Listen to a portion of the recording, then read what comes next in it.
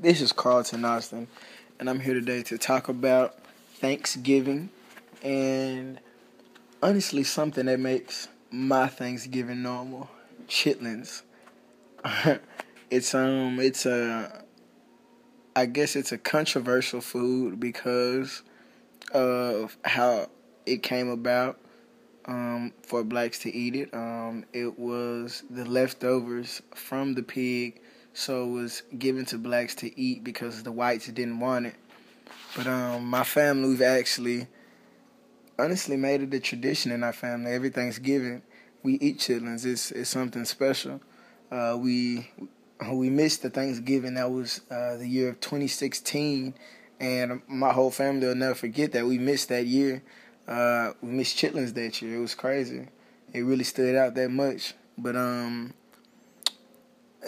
we love the food. I enjoy it. It does smell strong when you cook it. You're supposed to put like potatoes in it. It'll calm the smell down, and it'll make it okay. I guess, you know what I mean? It's not that bad. It's not that harsh. Or it's not as bad as people try to make it.